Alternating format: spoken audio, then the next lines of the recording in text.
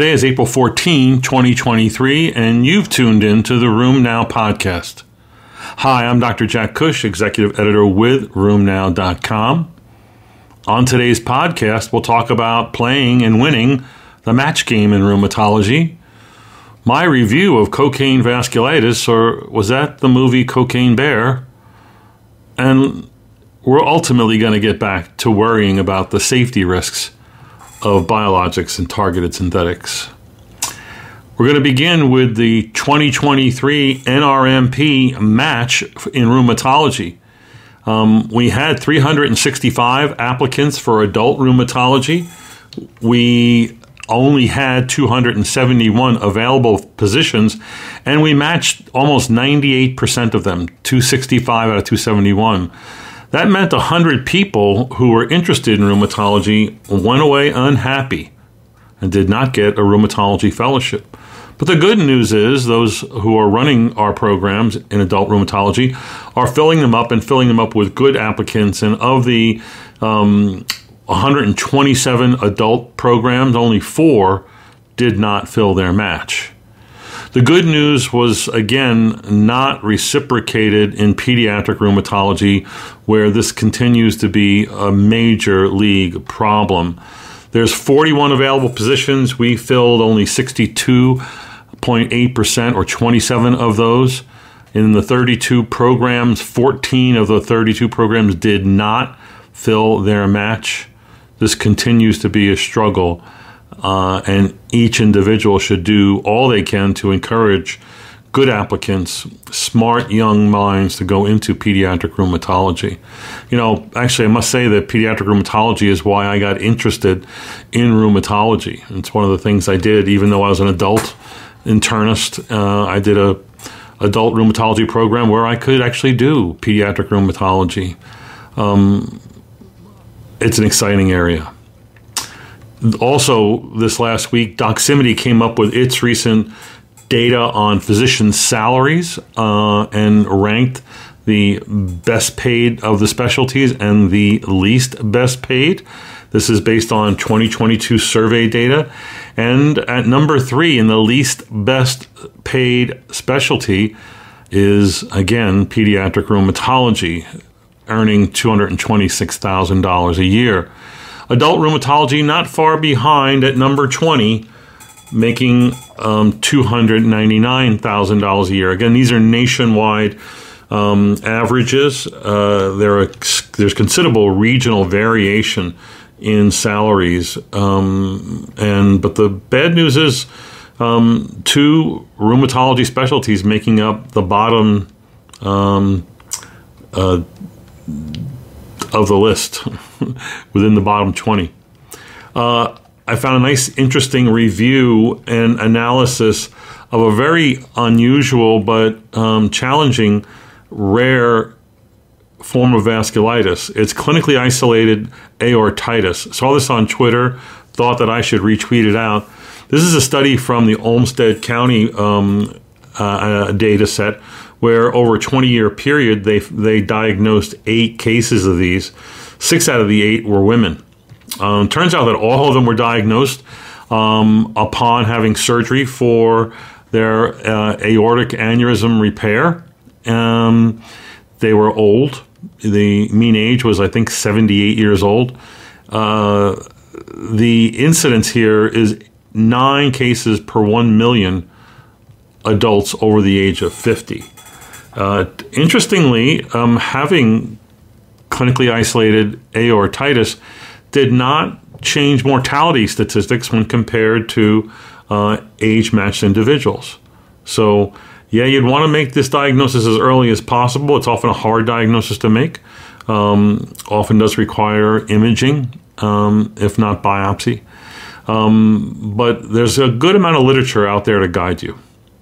Another recent report of something, Cocaine Bear, that's in the movies right now. I don't know if I want to see that. It seems like a really bizarre title and a really bizarre movie. It's supposed to be quite a comedy, but I haven't seen it.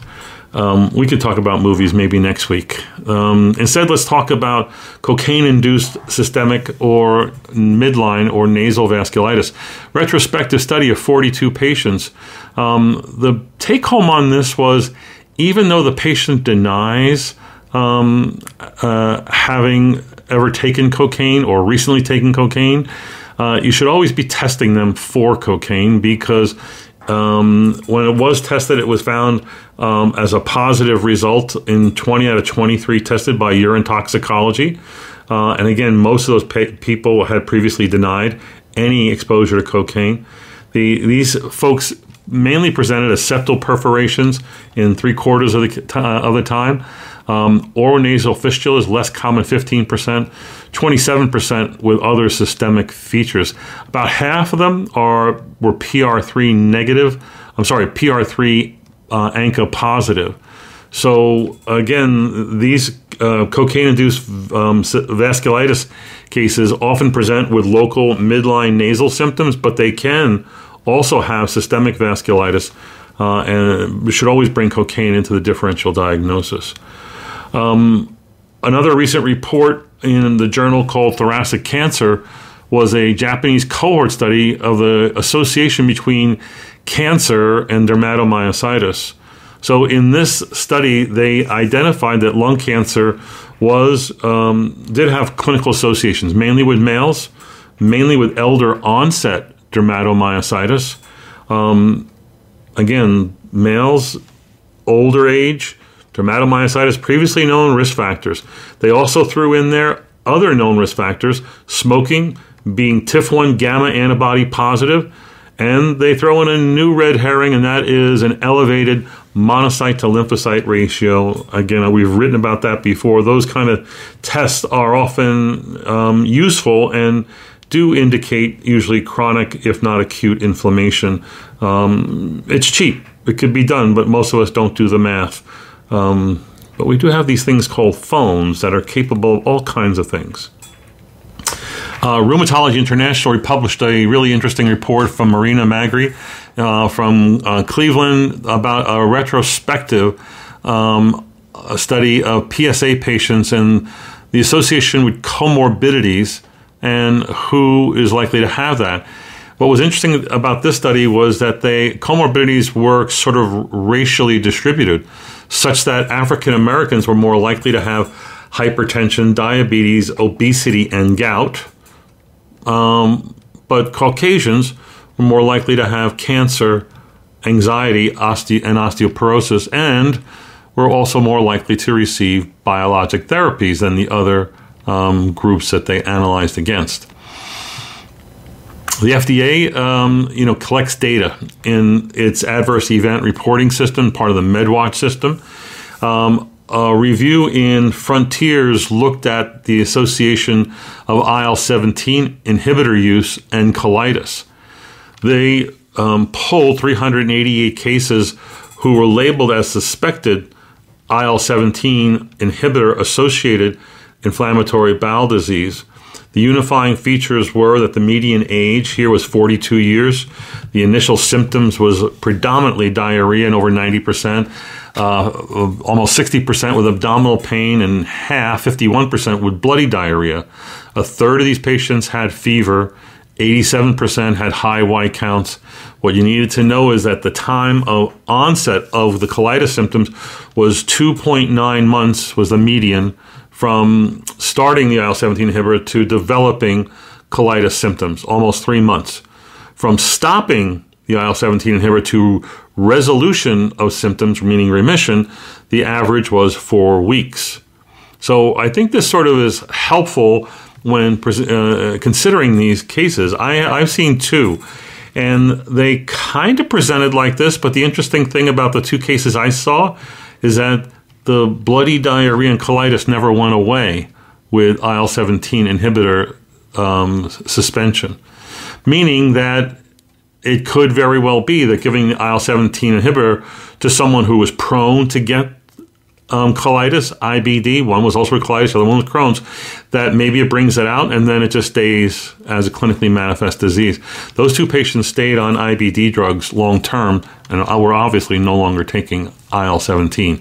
But that's my little story tacked on to their bigger story, an FDA adverse event reporting system review.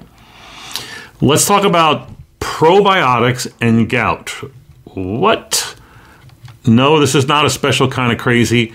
This is a study based on some science that the probiotic strain Ligilactobacillus salivarius, or L. salivarius, was studied in gout because it's known to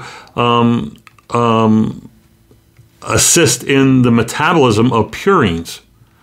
So they studied it in an animal model, and then they also gave it to 30 adults who were hyperuricemic with a history of recurrent gout. The 30 adults is an open-label study, a small study, but nonetheless, they were either given the probiotic L. salivarius or allopurinol, and then followed for 6 months. They compared gout flare rates from before the intervention to after the intervention, and then between the interventions. Well, clearly in this study, the probiotic was the winner. Probiotic patients had less gout attacks, 5 out of 15 patients, than did the controls on allopurinol, 13 out of 15 attacks. Also, the probiotic group had less attacks than they did before they got the probiotic, whereas the gout controls on allopurinol kind of actually stayed the same or increased. So I think this makes a lot of sense. We've talked about other research that's been done showing that, well, we do know that uric acid is excreted in the kidney. That's what everybody focuses on. But that only accounts for about 2/3 of uric acid excretion. About 30% or a little more than that actually is excreted in the gut. So to facilitate gut excretion of uric acid, that seems to be a new form of intervention that people are starting to look at. I think you'll be seeing more research on this in the future. Lancet Diabetes and Endocrinology did a nice big study from Australia looking at fracture risk with vitamin D. We do know that people who are deficient in vitamin D have a significant risk of fractures. In this study of 20,000 Australians who were given either placebo or vitamin D, and the vitamin D was 60,000 units a month.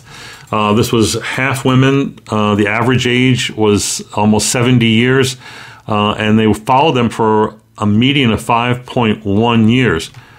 And what they found was that using vitamin D had no effect on fracture risk, and that included, non-vertebral major osteoporotic fractures and hip fractures. Fractures were seen in 5.6% of those on vitamin D and 5.9% of those on placebo, and that was not significant.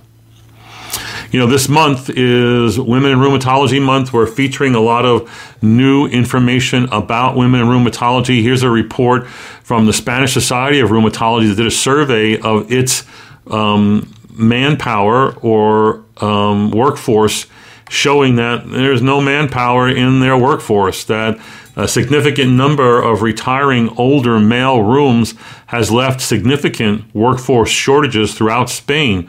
Currently, almost 60% of the rheumatologists in Spain are women, and that the majority of those are under the age of 54. There's not only a shortage, there's also a maldistribution, as there sounds a lot like the United States, does it not? We have a therapeutic update this month where it features a number of different videos that are focused on gender differences in disease states and therapeutic outcomes. There are videos up there right now on sex differences in SPA and PSA, gender differences in vasculitis, and gender differences in counseling patients on reproductive health. Look for these videos and more. A report from the BMJ, the British Medical Journal, from officials at the World Health Organization shows that women are 80% of the healthcare workforce throughout Europe. 97% of nurses and midwives in Europe are women, yet women earn 24% less than men and hold only 25% of senior roles in the healthcare industry. Their plea in their position paper was for equal pay, equal promotion, better work conditions, and an attempt at gender-specific solutions. I considered this, and I even wrote about it. Actually, I did a video on it. It's called Room Thoughts. Find it on the website. The title of this is Why I Hire Women. I think you'll find that interesting. Also, this week we did a Tuesday Night Rheumatology on contracts and contract negotiations. This discussion included a lawyer and two rheumatologists, Gwen Melton and Catherine Dow. It's a really good session if you have an interest in contracts and contract negotiations. This is especially pertinent for fellows and recent fellowship graduates who will be faced with contract issues. You can find this as a video, which you should see the video, but there's also a written form of this. Dr. Dow wrote this up as a blog as well. This week there were two important reports on pain and opioids. One comes from the CDC and the MMWR from today, April 14th, says that as of 2021, chronic pain, meaning chronic musculoskeletal pain lasting more than 3 months, affects 51.6 million people, or 21% of the U.S. population. And nearly 17 million of these have a substantial reduction in their daily activities, and thus it is termed high-impact chronic pain. This is more likely to be seen in non-Hispanics, I guess that means Caucasians, American Indians, Alaska, Native adults, adults who are divorced and separated, those who identify as bisexual, and also the LGBTQ community. So what do? They've actually gone ahead and in their communication said that they're changing the product label for all opioids and updating them, basically saying that acute pain requires no more than a few days of opioid drugs, and that it needs to be tailored to the underlying cause of the pain and individual patient factors. They also say that pain medicines after surgery, opioids after surgery, often results in unused tablets, and that ends up becoming a risk for others within the home for accidental misuse, abuse, addiction, and overdose, especially amongst children and teenagers. They also say that long-acting or extended release opioids have unique risks and are associated with more problems with addiction and misuse. They highlight what I thought was a fairly new phenomenon. I know it's out there, but I was not aware of it. Opioid-induced hyperalgesia. This is where the use of opioids actually results in an increase in pain, hyperalgesia, or an increase in sensitivity to pain, allodynia. So you give the opioid and they end up with more pain, and you end up giving more opioid at higher doses over longer terms, and this leads to problems. The advice, of course, is to not use more or longer opioids, but to find alternative solutions for pain management. This week there was an interesting report that compared 147 RA-ILD patients to 400 plus non-ILD patients and showed that those with RA-ILD tended to be older, 66 years versus 58 years, more likely to be male, almost 36% versus 15%. And the factors associated with having RA-ILD in this cohort study was a higher age at RA onset, higher BMIs, smoking, and steroid use. Well, this was timely because this week at UT Southwestern, the visiting professor was none other than Dr. Jeffrey Sparks. At Jeff Sparks on Twitter, he had a fabulous lecture, and he sort of affirmed this data with his analyses showing that predictors of RA-ILD include smoking, disease activity is a big predictor, steroid use, obesity, and also what he published on the MUC5 promoter gene variant that increases the risk almost threefold or more. That disease activity significantly increases the risk of ILD. For every 1 point increase in DASH28, he noted a 35% increase in the risk for RA-ILD. Overall, the risk of RA-ILD is about 15%, or 1 in 6 RA patients, according to good population-based data from Olmsted County and the Mayo Clinic. RA-ILD tends to not only lead to poor outcomes, but even worse outcomes if the person is seropositive. And lastly, I can't end without talking about this subject with his endorsement of the issue that methotrexate pneumonitis has nothing to do with RA-ILD, and hence methotrexate does not increase the odds of developing RA-ILD. There may be other reasons why you don't want to use methotrexate in such patients, but it's not because it worsens it or causes the problem. Lastly, there's a really interesting report from the Swedish ARTIS registry about RA patients taking biologics and targeted synthetics. The bottom line on this is that there's a high risk of serious adverse events. I know we often talk about, patients on biologics or targeted synthetics, and we show that the risks are not that great if you compare it to other RA patients just taking conventional DMARDs. But what if you actually compare the rates of things you're worried about, like cardiac events or infectious events, to the general population? Well, this is an 11-year study that included over 20,000 RA patients that they've been following, and they looked at a lot of different safety outcomes, including treatment discontinuations, which really varied quite widely. For per 1,000 patient years, 18 on rituximab, 57 on tofacitinib, compared to a reference rate of 30 discontinuations per 1,000 patient years on Enbrel or etanercept. The discontinuation rate was higher with abatacept, infliximab, golimumab, and certolizumab, but lower on tocilizumab, rituximab, and baricitinib. Again, these are kind of, I wouldn't say they're shocking data.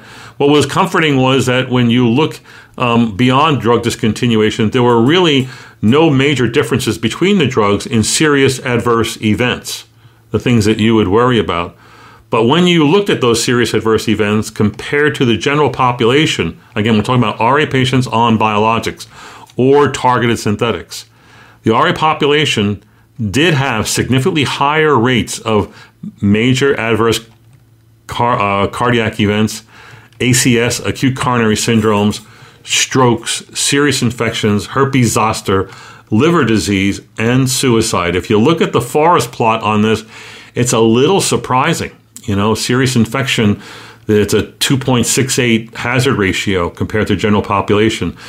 Zoster, not surprising, 3.65 was high. TB, not surprising since most of the first-line therapy here is TNF inhibitors. It's a threefold increased risk. But there were a significant increased risk for liver disease, a 40% increased risk.